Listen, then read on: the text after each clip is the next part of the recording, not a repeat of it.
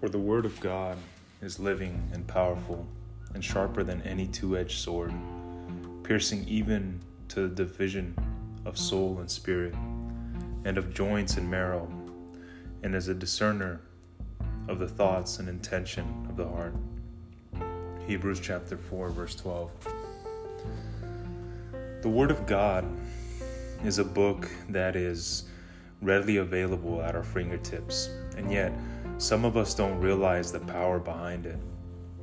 Perhaps we read it as a duty off our checklist each day, or maybe you don't read it at all, and it accrues dust on your bookshelf. Yet for some of us, we have seen the living and powerful tool work miracles in our lives and providing freedom and direction. And we have learned that it's a weapon we don't leave home without. We have a choice to pick up the sword that was freely given to us, or we have the choice to allow the enemy to continue to wreak havoc in our lives. We have a tool at our fingertips to begin using to our advantage, breaking the enemy's plan down along with all his strategies he has ready to fire at us as he plots against us daily. He wakes up every day with the agenda come for us as he comes to steal, kill, and destroy. Anything and everything in our lives in an effort to take us further away from the Lord and his purpose for us. As we meditate on today's verse, we can begin today using the sword of the Spirit to our advantage and as the tool it was designed for, and no longer let the enemy defeat us. Today's verse talks about how the Bible is living, meaning it's not meant to sit on your bookshelf. It is living and active as it moves to you, through you, and is shown out of you in your life. It is so powerful that it's sharper than any two-edged sword as it pierces through to our soul and spirit, freeing us of things that have held us captive, as it directs us, helping us discern our thoughts as we navigate through this world. It has the power to break and pull down all strongholds, casting down arguments and every high thing that exalts itself against the knowledge of God. We need to use our sword as the true weapon it is, just as Jesus did. He used the sword of the Spirit as his weapon against Satan. Luke 4 shares the story where Satan came to tempt Jesus while he was in the wilderness for 40 days. And the way Jesus overcame the enemy was with the sword of the Spirit.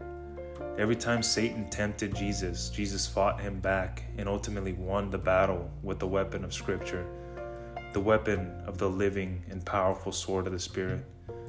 Let's begin to navigate the enemy in this dark world too, with the greatest weapon at our fingertips, and dive into the Word so we can use it to our advantage. Let's pray. Dear Lord, our Father, we thank you. We thank you for not leaving us stranded and empty-handed in the world, pulling us in so many directions with an enemy of this world trying to lure us away from you. Thank you for leaving us with the greatest gift and the most powerful weapon, with the sword of the Spirit, the Word of God. Thank you for all the treasures hidden within the passages, and for all the direction it gives us.